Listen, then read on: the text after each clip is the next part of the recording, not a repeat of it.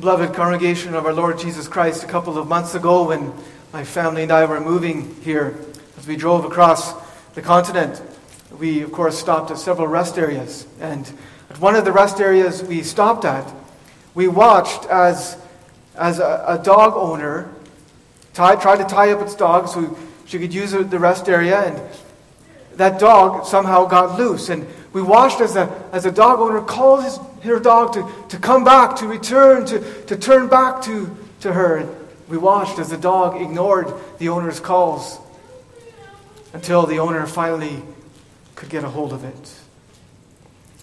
Well, in our passage this morning, Joel 2, verses 12 to 17, we hear a call to return, to turn back.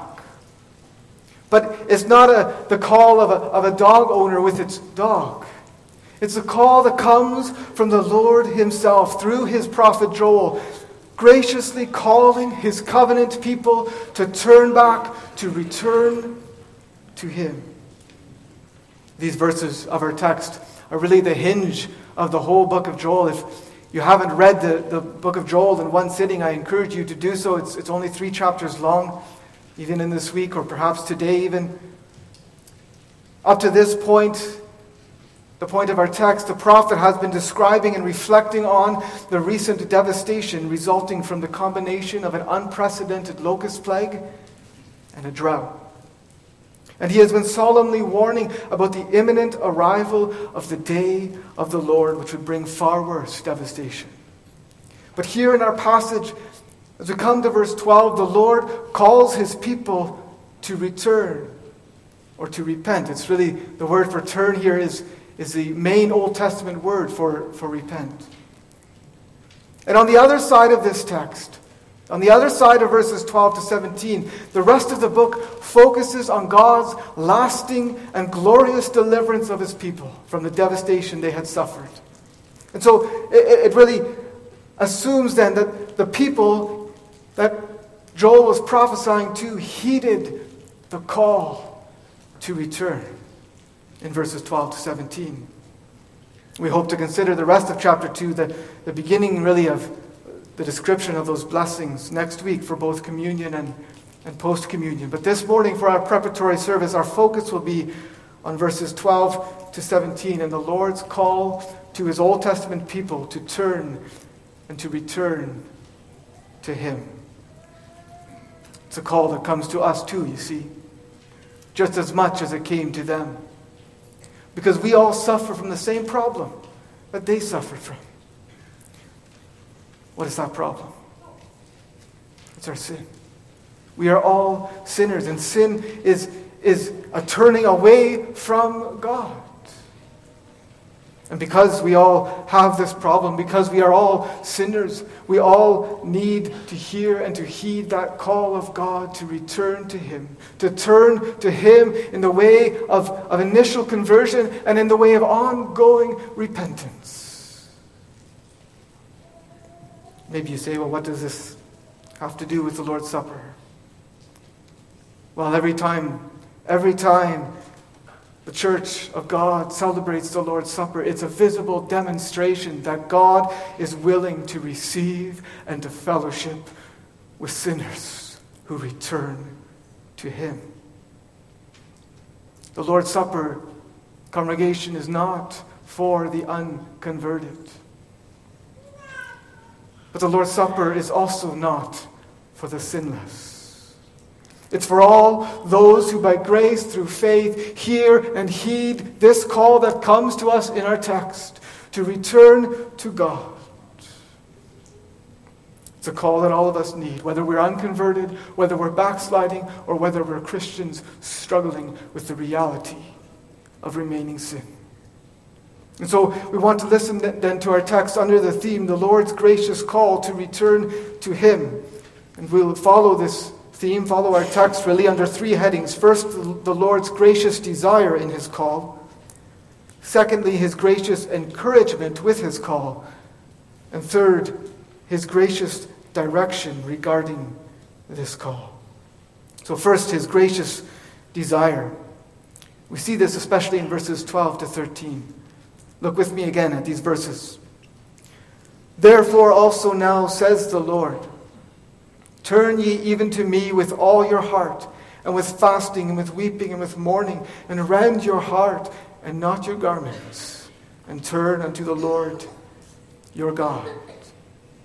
As I mentioned before already, the word translated turn and return are the same words in Hebrew. It means to make a U-turn, 180-degree turn. That's what the word literally means. It implies then that the people to whom Joel was speaking had turned away from the Lord.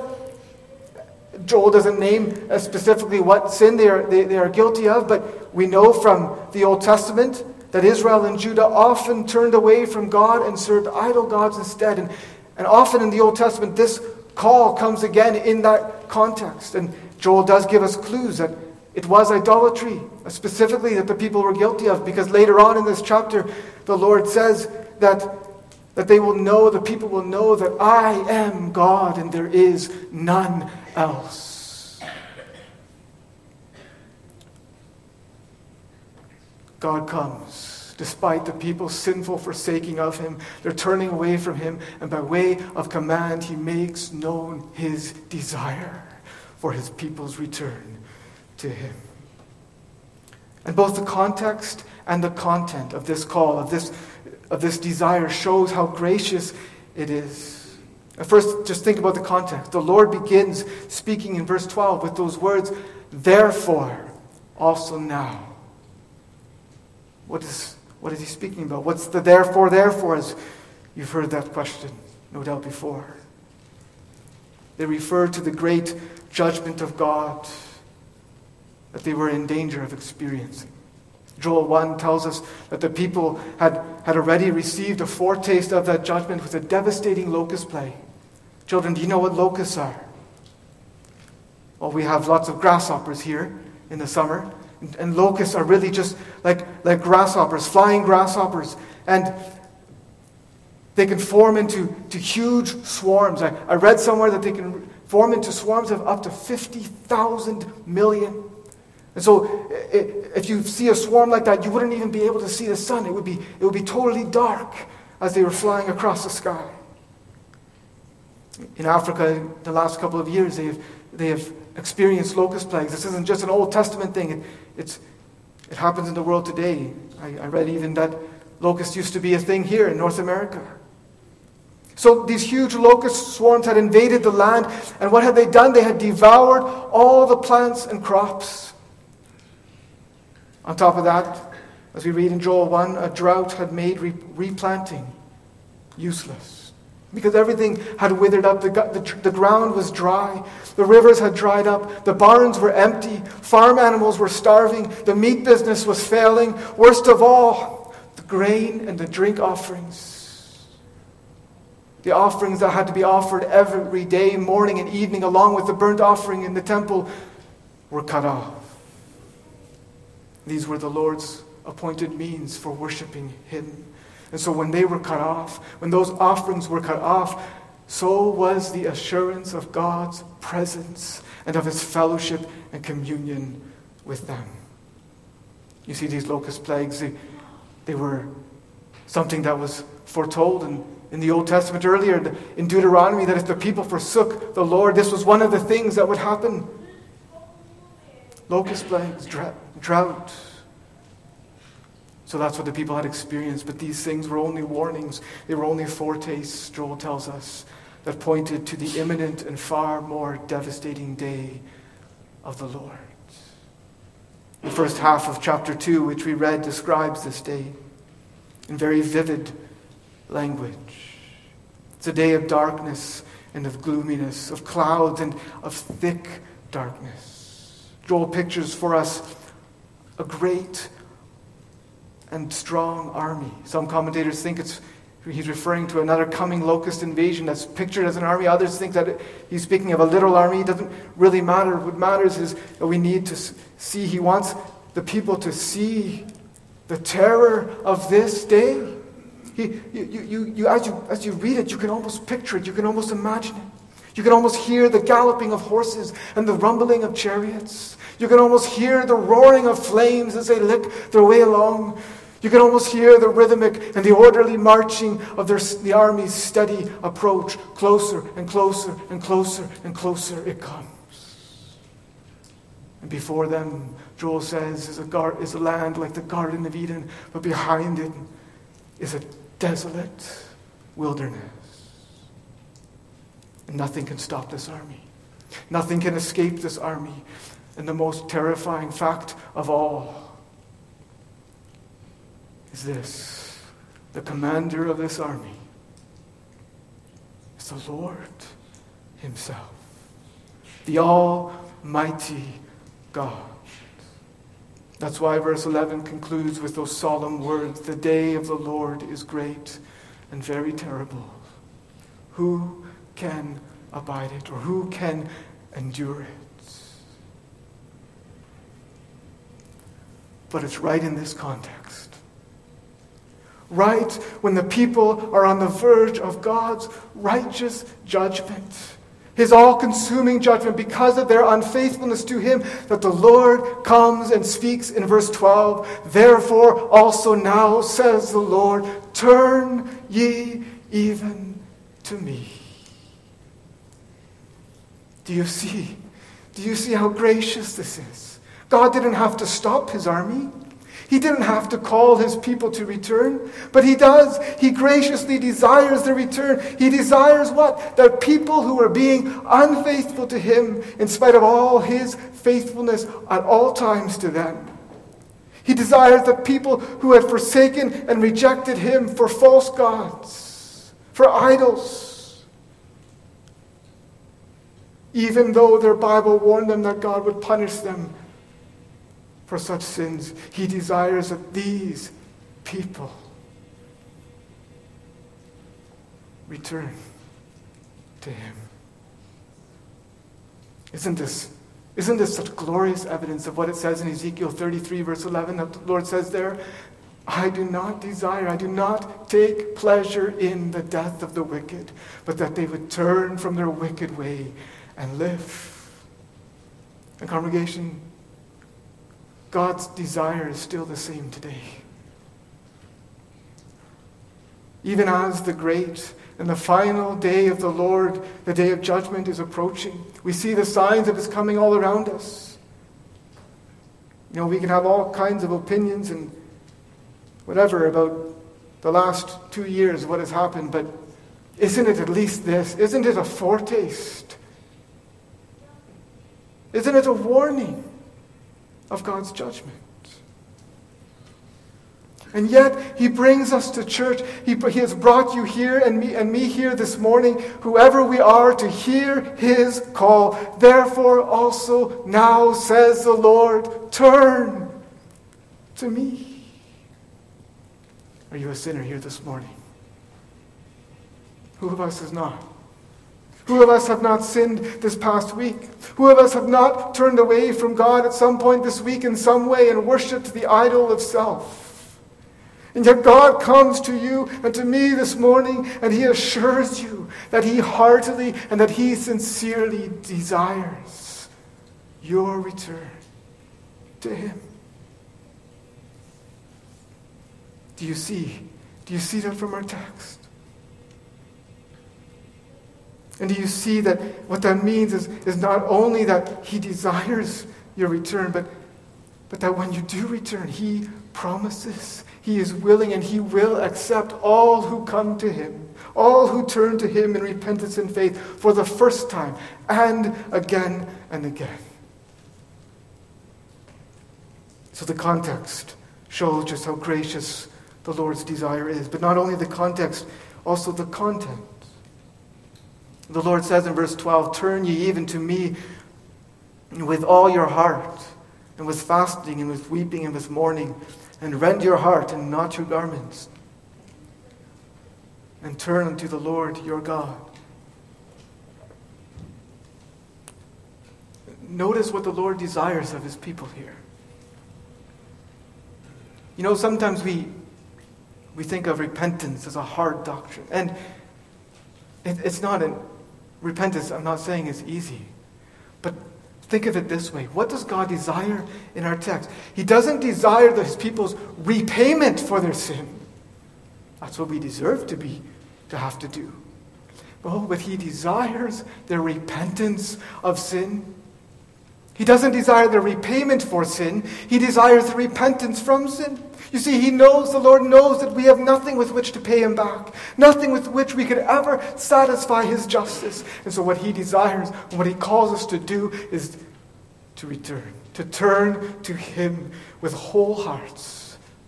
With all our heart. Thoroughly, completely, and sincerely.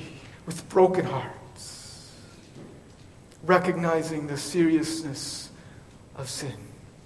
That's really what his call to turn to him with fasting, with weeping, and with mourning really drives home. Because those things were done in the context of death. And sin, then, congregation, is as serious as death. It is death. The wages of sin is death. The Bible speaks of this all over and over again. And so what he calls us to do is to turn to him wholeheartedly, brokenheartedly, confessing our sins. It doesn't mean, of course, that returning to God or repentance is easy. No, his call demands that repentance be thorough and sincere. And that makes it very searching. The Puritans would sometimes say you can read some of their prayers and they would pray, Lord, we have to repent of our repentance. But isn't even this specificity of God's call to repent, to rend your heart, isn't it so gracious? Because he knows who we are. He knows that we so often can have false ideas of repentance. We so often look to our outward religion, our outward rituals that we do. But no, he calls us to come to him with broken hearts. Because he desires to give himself to us. It's a gracious desire, congregation. And isn't that so helpful to remember as we anticipate the Lord's Supper next week? You see, just seeing the Lord's gracious desire for sinners to return to him, it tells us, it warns us on the one hand that we may not come to the Lord's table just carelessly. As if it doesn't matter how we live. And nor may we come proudly as if somehow we can make ourselves worthy to be there. But on the other hand, the Lord's desire here in our text comforts us. Comforts his people because it reminds us that he is willing, he welcomes all who sincerely turn to him in their misery. Though all who are brokenhearted over their sin, disgusted with their sin, and yet look to his Son for all their forgiveness and for salvation, no matter how miserable and how wretched and how unworthy they feel themselves still and know themselves still to be. It's a gracious desire. But perhaps you say, how do I know the Lord will really receive and welcome me? Maybe for you, as you think about going to the Lord's table, you hardly believe that the Lord wants you. Well, this brings us to our second point, the Lord's gracious encouragement with his call. We see this especially from about the middle of verse 13 through to the end of verse 14. Look at what it says there, beginning with the second call to turn. Turn unto the Lord your God, for he is gracious and merciful, slow to anger, and of great kindness, and he repents him of the evil, or he relents from doing harm. Who knows if he will return and repent and leave a blessing behind him, even a meat, or more accurately, a grain offering and a drink offering for the Lord your God. This is God's gracious encouragement. An encouragement that encourages us to return to him. And it's so gracious because it's so well grounded and so faith-building and ultimately so Christ-directing. Notice first how well grounded this encouragement is. Where is it rooted? Where is the encouragement to return to God rooted in? It's rooted in his covenant and his character. The text reminds us of the covenant between God and his people when it says, turn unto the Lord your God. Your God. Isn't that so encouraging? Because you see, the people who had disowned the Lord, to those people the Lord still says, I am your God. I am willing to be your God, though you have sinned against me and though you have sinned against my grace. His covenant. Covenant that really reveals the character of the Lord, and that character that is so beautifully described for us in our text. And that's the essence of his encouragement. The text says that he is gracious and merciful. What a beautiful beginning. What a beautiful beginning to this description of God. He is gracious and merciful. Gracious, that's a word that describes the Lord's goodwill toward undeserving sinners. And merciful. He doesn't just show mercy, he is merciful. A word that describes, that seeks to capture, if it can, the infinite fullness of God's tender compassion. Oh, isn't this an encouragement to return to him, to turn to him with all of our heart, and to turn to him with hearts broken over sin and over our sinfulness. But that's not all. He is also, the text says, slow to anger. God's anger, beloved, is always righteous. It's always righteous. And yet, he is slow to anger. He is patient. Humanly speaking, he should have reached the end of his patience long ago with Israel and Judah. And he should have reached the end of his patience, if we're honest with ourselves, he should have reached the end of his patience with us ourselves. But the Lord is slow to anger. He kept surprising his people, and he keeps surprising his people with more and more patience, more and more long-suffering. You look back at your life, dear child of God, don't you see that? Don't you know that? How patient the Lord has been with you, in spite of your sin. But it's not just that he's slow to anger. The text says he is also of great kindness. That means he is overflowing in loyal, unfailing, steadfast covenant love. You could really just say it this way. His loving kindness is excessive. That's who the Lord is. A God of excessive loving kindness. How true this is. Don't we see that from Scripture? How many times up to this point in the Old Testament had not God's people forsaken him for dumb and for deaf idols? Yet the Lord came again and again and again in love to his idolatrous people, showing many kindnesses, showing a variety of kindnesses. If you read the book before this one, the prophet before, in Hosea, the Lord describes himself as the Hosea for his Gomer. But there's one more aspect to his character our text mentions. He repents him of the evil. That better translated there, he relents from doing harm. He is not just slow to anger, you see, he is quick to relent from it and from the calamities that he justly sends. This is God's character, congregation. This is God, the ground of his encouragement to us to return to him. And what kind of ground is this? Is this sandy ground? Is this ground that's unstable for us to stand on? No, it's not unstable. It's rock solid. It's rock solid ground, you see, because this is God's character and God doesn't change. And the text really communicates this because this description of God is nothing new. God had revealed himself this way hundreds of years earlier to Moses and to Israel. Children, do you remember the story of the golden calf? How Israel, when Moses was on the mountain, Israel so quickly turned away from serving God after promising, vowing that they would serve him faithfully. They turned away aside to worshiping this golden calf. And maybe you remember how in Exodus 32, the Lord came to Moses and told him what was happening. And he said to Moses, "Let me alone, that my wrath might burn hot against them, that I might consume them." God was full of righteous and of just anger, but what did Moses do? Moses prayed and he pleaded with the Lord to turn from his fierce wrath and to repent of this evil, to relent from doing harm, the harm which he said he would do against his people. Moses pleaded the Lord's covenant. He pleaded the Lord's character, his power and his might. And what happened? You read Exodus 32, the Lord repented of the evil. He relented from the harm which he thought to do unto his people. God graciously stopped a just judgment in answer to Moses' prayer.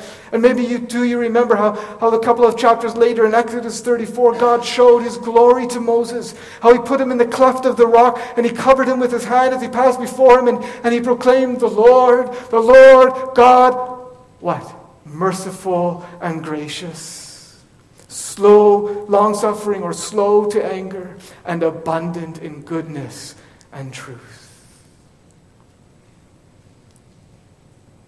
Joel is simply referring back to this revelation of God. He's making the point to the people that this is who God is. He is the same yesterday, today, and forever. He doesn't change, but not only that, not only he doesn't change, it's that he cannot change. It's not just that God is unchanging, it's that he's unchangeable. He is unchangeably gracious. He is unchangeably merciful. He is unchangeably slow to anger. He is unchangeably of great kindness. And he is unchangeably one who relents from doing harm. Oh, do you see how this is such a rock-solid ground for us, encouragement for us to return to him, to turn to the Lord again and again from our sin. We need to see this, congregation, because it's right at this point that the devil will come. When we have sinned against God, the devil loves to come after he's tempted us to sin and got us to give in. He loves to come and to say, you're hopeless. God's not going to receive you. You committed sin again. You committed that sin again. That's what the devil says.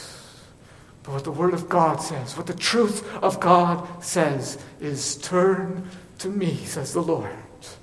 For I am gracious and merciful. I am slow to anger and of great kindness. And I am one who relents from doing harm. It's so well grounded. And this encouragement is also so faith-building. We see this especially in verse 14 when the prophet Joel, having proclaimed who God is, asks the question to the people, who knows if he will return and repent or relent and leave a blessing behind him, even a meat offering and a drink offering for the Lord your God? What is this question meant to do, congregation? The Holy Spirit here through Joel is seeking to motivate the people to return to God. He's using the Lord's character that he has just described to work and to build faith in God so that they really do return to him. But they return to him humbly, yes, but also so expectantly. And so he asks the question, who knows? Who knows if the Lord will return and repent and leave a blessing behind him? It's important, it's vital, congregation, to understand the context in which this question was asked. Remember the situation the people are in. They are a picture of misery right now. Their land is a barren wasteland. They were on the verge of being obliterated, all because of their sin and rebellion. And yet, because of who God is, Joel is saying to the people, there is this possibility of reversal. There is this possibility that God in his sovereignty will turn back from the judgment they deserved and even leave a blessing behind them. If only they will turn to him. That's how we need to understand this question, congregation. It's not a question that is meant to make us think, well, if I turn to him, maybe not, God will forgive me. I'm not sure. No, that's not what the question is meant to do. The question is meant to promote and to provoke true and immediate and humble faith and repentance toward God. That's how that question functioned in the book of Jonah. Do you remember that story, congregation? Children, do you remember what happened when Jonah preached to the people of Nineveh and the king of Nineveh heard what Jonah said? And he said, I'll just read it here. In Jonah chapter 3. Very similar question. Verse 8, he says, "But let man and beast be covered with sackcloth and cry mightily unto God. Yea, let them turn every one from his evil way and from the violence that is in their hands. Who can tell if God will turn and repent and turn away from his fierce anger, that we perish not?" It motivated the Ninevites congregation when Jonah preached to them to repent in dust and ashes. Does that question motivate you to do the same? Or are you content to keep living your own life when at any moment God may summon you for judgment?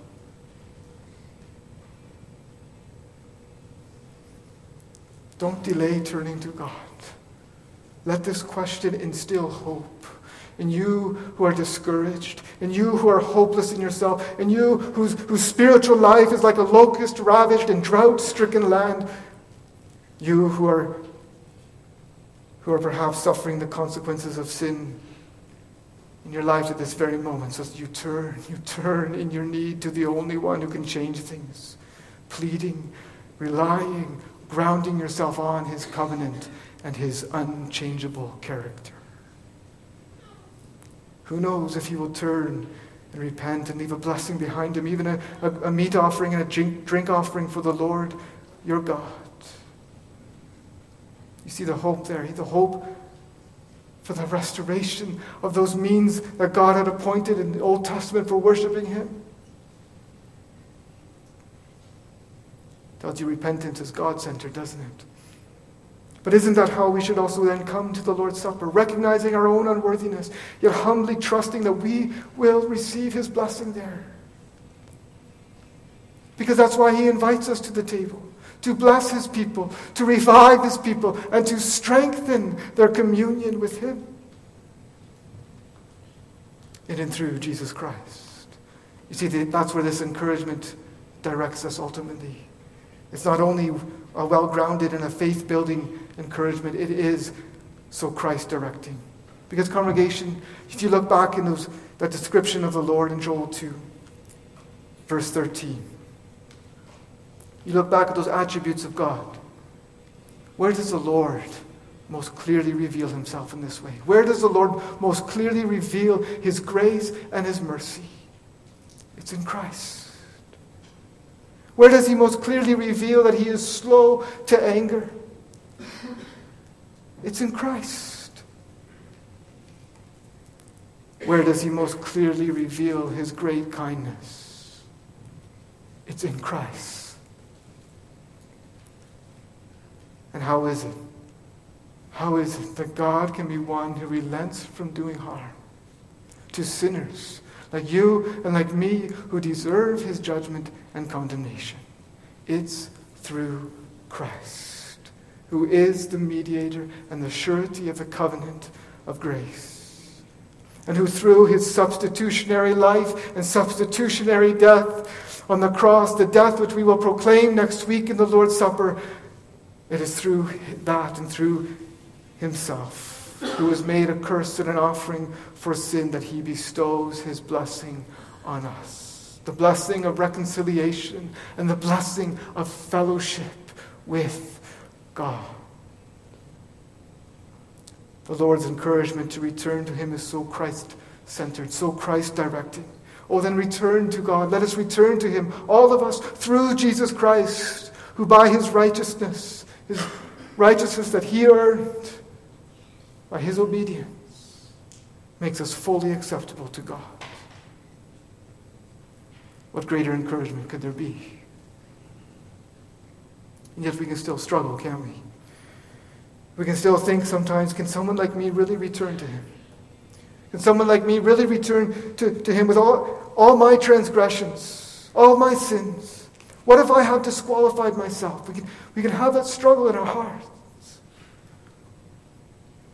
This brings us more briefly now to our third point. His gracious direction regarding his call. Verses 15 to 17 is full of commands and exhortations. They are urgent commands that give directions to the people as a whole, directions that make clear that the call to return is without exception. It's without exception, and it's without any qualification.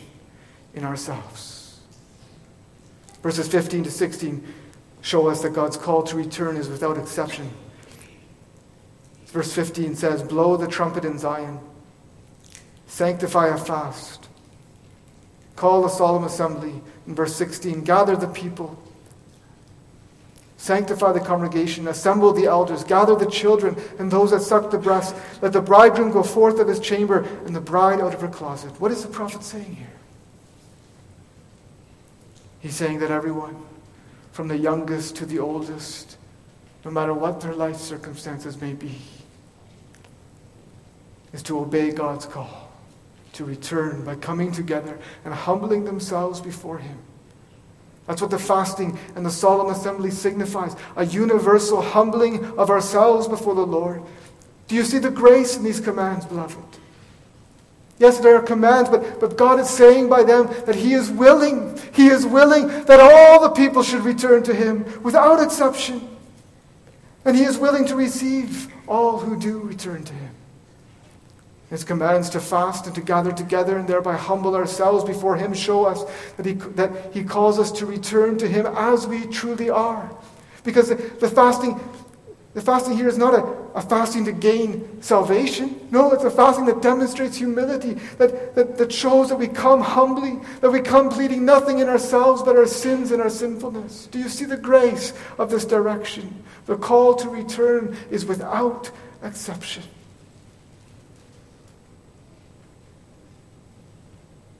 That means you're being called to return. I'm being called to return. We're all being called to turn to the Lord.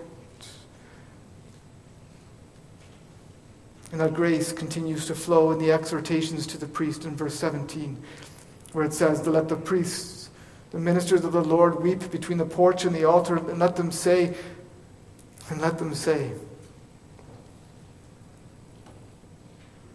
God gives us words to say. He gives a plea to make, and it's a plea that appeals not to anything in the people. Let them say, "Spare thy people, O Lord, and give not thine heritage to reproach, that the nations should rule over them. Wherefore, or why should they say among the people, where is their God?" You see, congregation, God is so eager for His people's return that He's not content just to call us to return and to repent. That's amazing in itself that He does that, but He even gives words to come to Him with. Words to pray to Him. Words for people who in their shame and reproach have nothing to say. Who like Job have to say, "I put my hand over my mouth. Behold, I am vile." Words to pray for people who deserve God's judgment. Words that appeal to God's pity. Not because of anything in them, but only for the honor of His great name. You ever struggle to pray after you've sinned?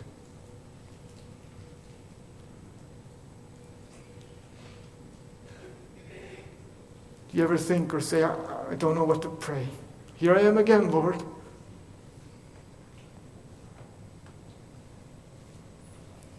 God gives us words. He gives us the words in this text. He gives us words in Psalms like Psalm 51, which you heard a sermon from just recently. He gives us words to speak. Come to God. When you don't know what to pray, when you're on your knees, on your face before Him again, having sinned again, you come to Him and you don't know what to say. Come to Him with God's own words. Words that He freely and graciously gives you. Words that call on Him to spare you, to have mercy on you, and to have mercy on His church for the honor of His name. But I'm not a priest. Well, you are. Because the New Testament says that every believer, if you are a believer, you are. The New Testament says that believers are a royal priesthood. And yet, there are times when we struggle still even to pray. When we become perhaps so discouraged and so dejected because of our own remaining sins that we feel unable to come to God, even with His own words. What are we to do then? Well then, congregation, then we are to look to the great high priest. That's who, of course, we should always be looking to. But that's where ultimately this is pointing us, to to him who always lives to make intercession for his people. For all who come to God through him, who always prays for his people. The Father in heaven spares sinners in answer to Christ's intercession, because that Son, his only begotten Son, he did not spare, but delivered him up for us all in the place of all his people. That's why there is a table next week. A table where the Lord promises to receive all who return to him truly and sincerely, with nothing in themselves but their sin, relying simply on his Son. It's a gracious call. The question for us as we conclude is this: what are you doing? How are you responding to this call of God? Are you listening? Are you turning to him?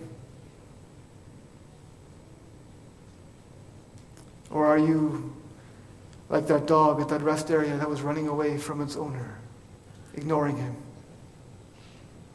refusing to believe in him? Oh, in view of what we have seen here from our text, that his call to return is so gracious, revealing his gracious desire, his gracious encouragement, and his gracious direction. Why? Why would we not all heed his call in dependence on him?